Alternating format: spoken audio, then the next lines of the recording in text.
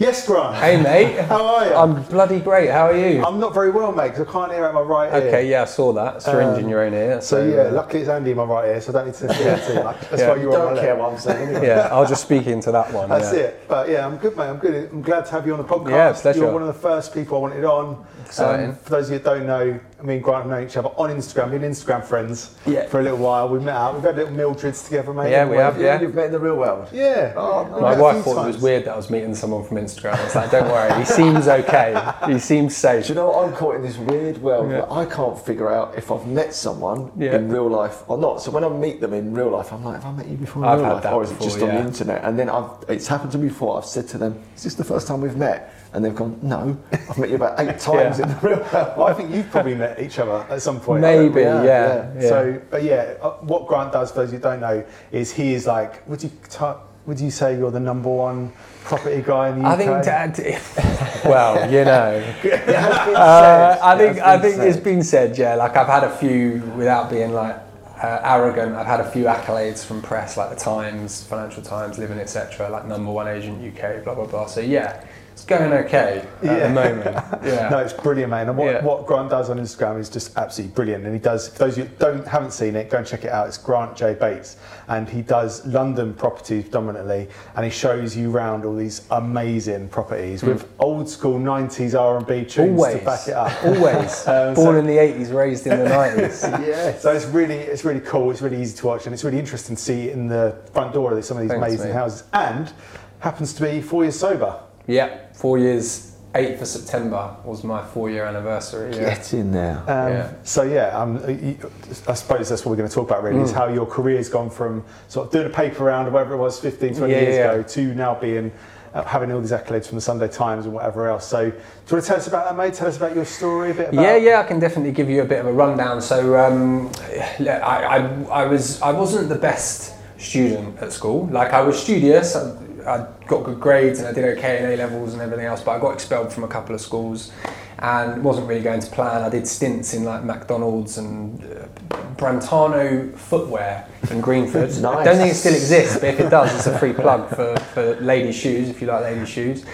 Golf range I worked for a bit, and it just wasn't really, I didn't really know what I wanted to do. I was actually meant to go and study law at university. I was accepted to Southampton. I got decent grades, as I said. And you know, my parents were buzzing when I told them I wasn't going to go about a week before I was meant to leave. And then I sort of bounced around, did a lot of things maybe I shouldn't have been doing for sort of 6 months to a year. And then I got into property. I was always good at selling. I was okay at acting, I think. I was in a few Artful Dodger in Oliver Twist. Yes. Yeah, that was big moment. Papa Panoff in Papa Panoff, no one knows that play, but that was me. And I was always good at selling. I used to do the old 3 CDs for £10, much to Napster's misery. So property seemed like a good fit. My dad worked for the council as well, so he was involved in property. And I started out renting rooms in Sudbury and Wembley. I didn't even have a driving licence, literally. I used to walk to my appointments or try and get on the bus for 40p, which was always a bit of a struggle. It spiralled from there really. I then went to work in the city, Square Mile, sold lofts and warehouses there, and then, you know, the draw of a big corporate with Hamptons, and now I'm selling some of the, I guess, best property in London for some of its most discerning clients. That was scripted from the bio. Yes, I like that. And then tell us a bit about the whole sort of culture around, especially in those early days, around, I guess, alcohol and how that played a part, because it's going to be topical. Yeah, I mean, I think with property and those types of industries, alcohol is a massive part of it, you know, particularly if you're meeting clients or developers, and maybe it's a British influence as well, but typically you meet them for lunch. You know, you are wining and dining them, right? It's in the phrase. You're taking them out, you're taking them for beers, you're taking them on. Because the more you can build a relationship with them, the more likely you are to get the listing. And I think that's the falsity that we're sort of sold, that you need the alcohol to build that relationship. And I'll be honest with you, when I decided to stop, I was really nervous about that, because so many of my clients had become friends and it was standard to go out for beers and discuss business over beers. And I was nervous about whether I would have the confidence, the willpower, whether I'd still be able to maintain that relationship and develop new ones, obviously, without alcohol. But yeah, I mean, it's rife. And I think I was speaking to Andy off camera earlier, but the city, I mean, you know, Thursdays and Fridays basically a write-off, because that is what you're doing. You know, you're signing off work early and drinking, and it is part of the culture, and it's definitely something that I think needs to be looked at. Yeah, because even when we were talking about it before, I was intrigued because I had no idea in the property market would be another industry that was awash with booze, because you think, oh, it's just my industry, it's just a broken industry, and then it's like, no, it's the banking industry, it's teaching, it's everywhere. It's everywhere. It's ubiquitous, and you said something as well that's really important, that whilst you were drinking, that your performance really was, like, let's just say on point 2 days a week. Yeah, I mean, it obviously gets worse as you get older, and I think that's the issue, is people don't realise they have an issue until they're already in a situation where they're maybe addicted, because it only starts hitting you later. You know, my first hangover was 23, I think. I don't think I had a hangover before then. And then when I got into my 30s and I was pushing forward into my career, that's when the hangovers started to get really bad. And yeah, you know, Monday's a write-off. You know, you're not really doing, you're working, but you're not working to full capacity. Thursday, Thirsty Thursday, you're out Thursdays. Fridays then sometimes a write-off as well. So you're losing almost half your week. Yeah. So you can imagine, in terms of your productivity, you're so limited. And the biggest thing I've noticed since I stopped boozing is I've got time. I say I've got time, I still wonder how I managed to get everything done in the time I've got, and I certainly don't understand how I managed to do it with 2.5, 3 days before. But it just allows you that extra time to get stuff done. And it is mental when you think about, how is it a USP to be sober in business? Like, that is a USP. If you are sober, it gives you an advantage over all of your competitors, because 90% of them drink and lose those days that you don't lose anymore. And you know, I saw a brilliant quote that you drink to become the person you want to become. I might have phrased that incorrectly, but it's so true. Like, I drank to try and give myself this confidence, particularly in a sales job, where I think when you're saying about industries, it's sales in general is where it's rife. And sort of 6 months, the lights came on. 6 months sober, the lights came on. It was like, well, actually, I'm 10 times more confident, real confidence as well. I'm at home with, you know, who I am, and I'm confident having conversations with people sober. But you just have to get past that muddy bit, which for me was the first 3 months. Yeah, tell us about that, because I think what people hear, they hear my story, your story, and they think, right, that's all very good. We're a couple of years down the line. You make it up. You're sometimes 8 years, 9 years. Yeah, it's just sometimes 10 years. 10 years. A long time. But go back to that then, because I think that's really important. Because some people now have joined Dryy, and they're a month into it. We've literally got people that started on the day of Dryy, and now they're a month into it. Yeah. What did it look like for a month being you, and what sort of insight can you give people so when it gets to 3 months and 6 months? Yeah, I mean, I always say 3-6 months are the big milestones for me, and all I can say is the biggest thing I tried to do was focus on what I was gaining, not what I was losing, because we have this negativity bias and this tendency as people in all areas to focus on what we think we're missing, the perceived loss, the false loss, the lie that you've been clinging to for however many years that you've been drinking, right? But I think it's only when you actually start being a little bit smug in a way and enjoying those mornings when everyone's on the WhatsApp group saying, oh bloody hell, I feel awful, I'm never drinking again, can't believe I text that person, can't believe I told my boss to off. You've got to enjoy that. You've got to wake up in the morning and be like, I feel great, and focus on what you're gaining, not what you're losing. Because the reality is, with drinking, when I think back, and you know, we all say we had some great times, but some of those nights, or most of those nights, the great bit was probably about 45 minutes. True. You know, it's that point from 2 pints to 4 pints, maybe, depending on how much I had to eat and, you know, how I was handling it, where it was great and you're on top of the world. The rest is a mist. Like, it's just, you know, the first pint you got a headache 9 times out of 10, or certainly I did, and the 5th, 6th, 7th, 8th, you don't remember half of it the next day anyway. So yeah, for me, it's about focusing on what you're gaining, not what you're losing, and just reframing your thinking so that you don't suffer from FOMO and fall back into that trap. But there's no getting around the fact that you've got to have the willpower, because the first 2-3 months are really tough. Because people don't believe it. You say you're not drinking, and they say, "Oh, come on, don't be ridiculous." Aren't you? Come on, don't be ridiculous. Just have one. Why are you boring? Why are you not drinking? And you've got to have a lot of confidence and willpower to say no that many times. But the big assurance I can give people is, once you get to that 3, that 6, and people know it's real, then they're super supportive. Like, I go out with my boys now, and they get me an alcohol-free beer. You know, when we're watching the football, they don't even ask. They don't pressure me. That, you know, they know that it's a decision I've made.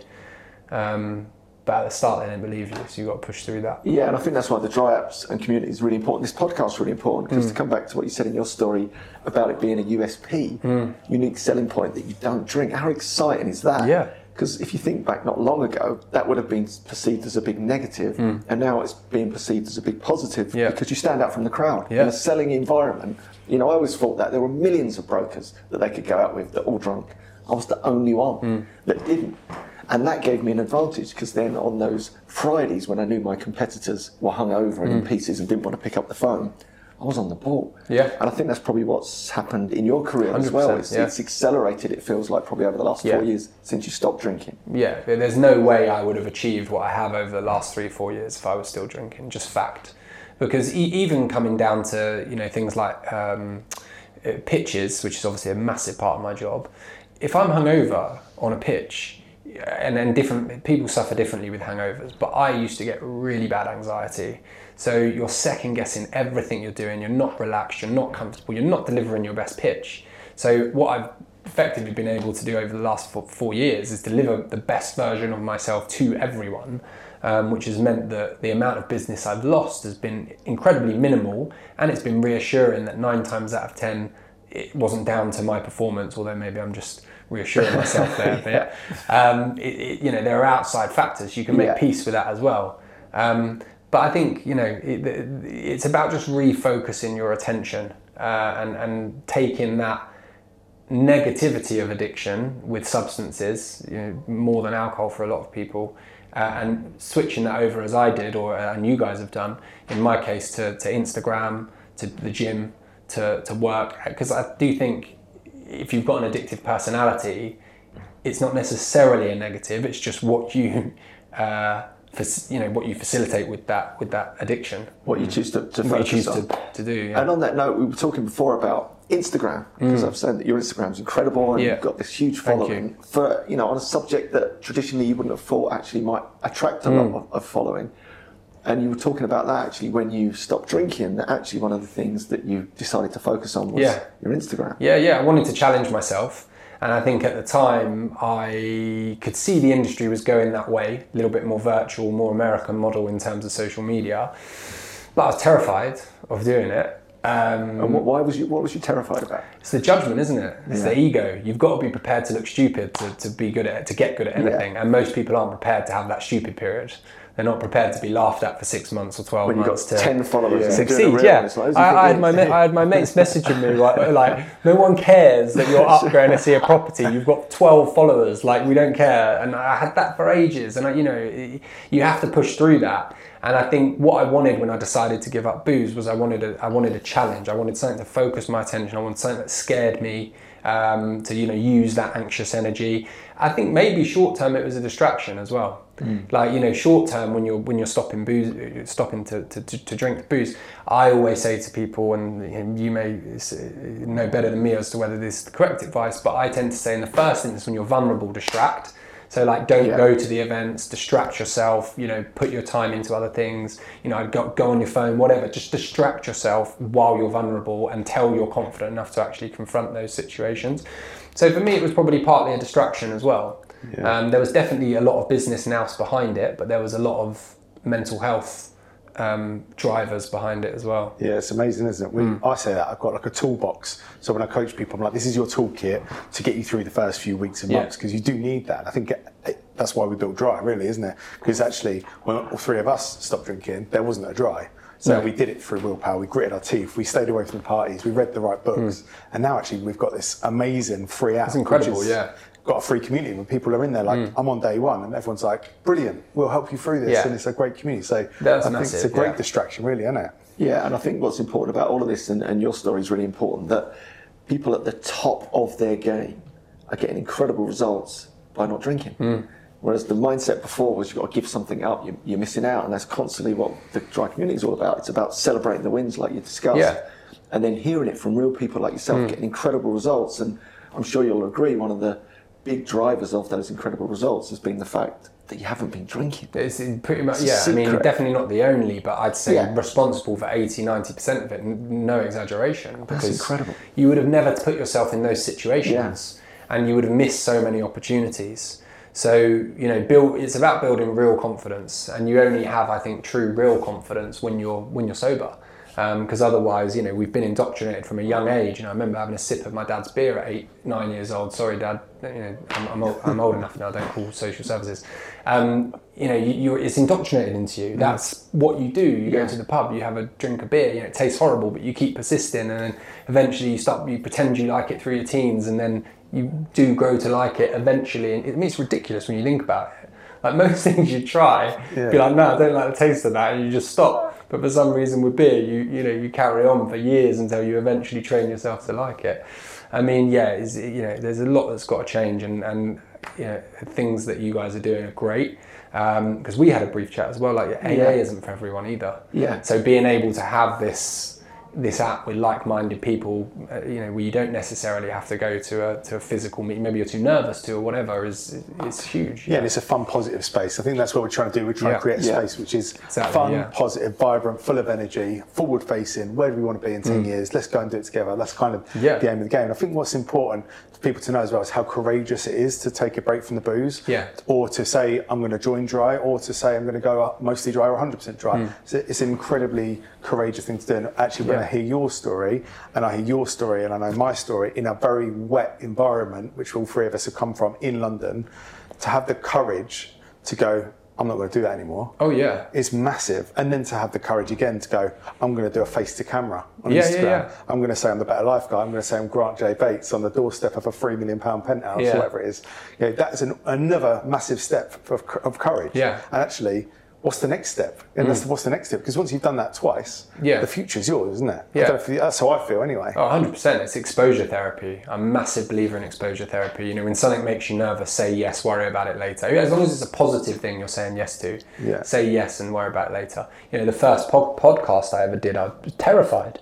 Absolutely terrified. First 10 minutes, I wish he hadn't have actually posted it anywhere because it's a wreck. And even coming here, you've got that memory of the first one you did, and you're a little bit nervous, but then you start to settle in, and that's just exposure therapy, and that applies to everything you do. The more you put yourself in that space. It's why we suffer from imposter syndrome, because you're leveling up each time. You are an imposter in that new situation. I think it's a fabulous point. It takes a lot more bravery to actually say no than it does just to carry on. I think also what's we see a lot of now is people that come through the schooling system, fail it, don't like it, fall out of it, get expelled from it. I got suspended, you got expelled. People that don't really conform or sit well in the schooling system, therefore get dropped out and get told you'll be nothing. I went and worked in a shop, you went and worked in an estate agent.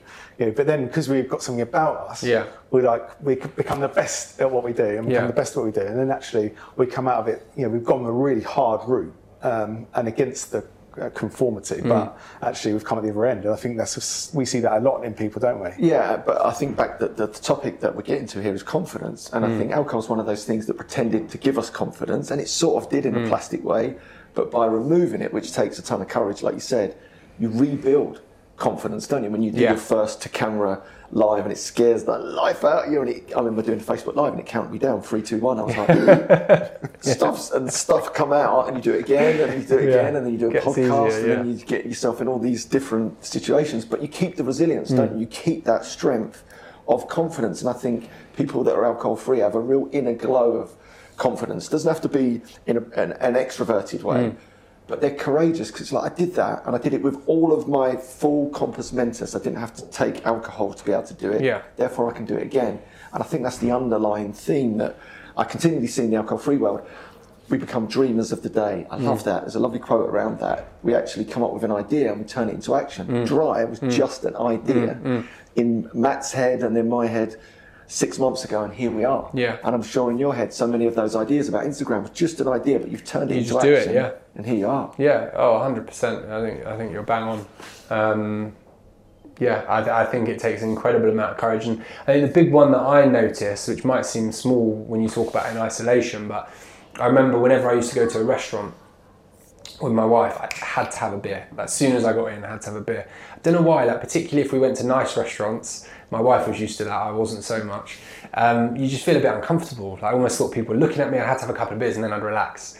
Whereas now, wherever I go, social situations, parties, restaurants, I feel not pretend confident. I feel completely at ease and completely relaxed in my own skin. And I think that was the first time I actually really noticed it, when I went into a situation like that and I didn't instantly feel like I needed to have a beer. And then your confidence does build. Like people have said to me, they keep thinking I've fallen off the wagon when I go to like events, because I'm like involved, because I'm past the point now where I'm bothered about what anyone else is thinking about what I'm doing, or I feel like I could dance better when I was drunk, but maybe that's just perception. But I think that's a really nice backhanded compliment, isn't it? And that happens to me a lot. People are like, "Are you drinking?" I'm like, no. Or when I first went to a few social events, I'd get in the car and drive. Yeah. And actually, a friend pulled my wife to one side and said, "Is Andy driving?" She's like, "No, he hasn't drunk for 4 years." You know what I mean? But he's just throwing himself into these social situations. But at the start, you can't see that, right? Yeah. You know, at the start, you cannot imagine being in a situation where you're incredibly content in those situations without it. But I guess all you can say to people listening is that you do get there. And you know, someone that was helping me at the time framed it as, you know, you're giving up 3 months. Break it down. Don't think about never drinking again. Just think about not drinking for a month and then 3 months. Would you give up 3 months of your life for something if you thought it was going to be incredibly important and valuable to you? And most people would, I think, if it was. And you can apply the same. If you think this is going to be something that, no exaggeration, it does change your life. No other way of putting it. Then give up that 3 months, even if you want to see it as a test, even if you're planning in your head to go back to boozing the day after those 3 months, because I promise you, when you get to those 3 months, the positives significantly outweigh the negatives. Yeah, I think one of the best things you've done and spoke about is you get time back. I think you're a great example of someone who you follow on Instagram. You're in the sauna at 4:30 in the morning, and I suppose a day in the life for you is you're up at what time? I'm usually up about 4, 4 o'clock, you get up, and he puts this on his Instagram for anyone to see. He's in the gym, he's doing boxing classes, spinning, he's got his Barry's shake, 20-pound shake on the way out, and he's in the car and he's on his way to work, and then he's grafting all day as well. But that's a great example, because if you would have shown that to you 5 years ago and said, "Who's this guy?" you would probably been like, I probably would have switched it off and had a beer. Probably. But it's amazing, isn't it, to show what a great use of time. And now you've plunged all of those good habits into your routine and just become part of who you are. That's all I know you as. You're that guy who does that. Which is amazing, then, and that's a great example of using time. And I think that's why building a community is so key as well. Because you will get, unfortunately, some people that only know you as the old you. Your true friends stick by you 100%. But it's nice to have that new community and know exactly what you've been through and where you're headed and how you're feeling and everything else. But time and confidence, I think, is the summary of being sober. Time and confidence is like two big positives. I think I'd agree, and that's where lives have changed, aren't they, on the back of that? And it's been just brilliant to hear your story, because I think what's really important for me is to see people at the top of their game getting even better results because they don't drink. And back to what we were saying earlier, I think that just is creating this new narrative. So where we grew up and all we saw was the perceived upside to drinking, whereas now I think our children, and you've got young children like me, so as Matt, they're going to see a different story now. They're going to see some of their heroes, whether they be footballers, whether they be entrepreneurs, getting massive results by not drinking. That's changed the world. You know, and I think you're a big part of that. So I just wanted to thank you for coming on today. Loved it. Before we go, how can people find out more about you? And so you can follow me at Grant J Bates on Instagram and on TikTok. Oh, TikTok as I'm well. a bit old for TikTok, but you know, there's no dances, it's just property. But on both those platforms, Oh, you've been an absolute ledge. Thank you for coming on, mate. Pleasure, Really appreciate it. Really enjoyed it. Thank you.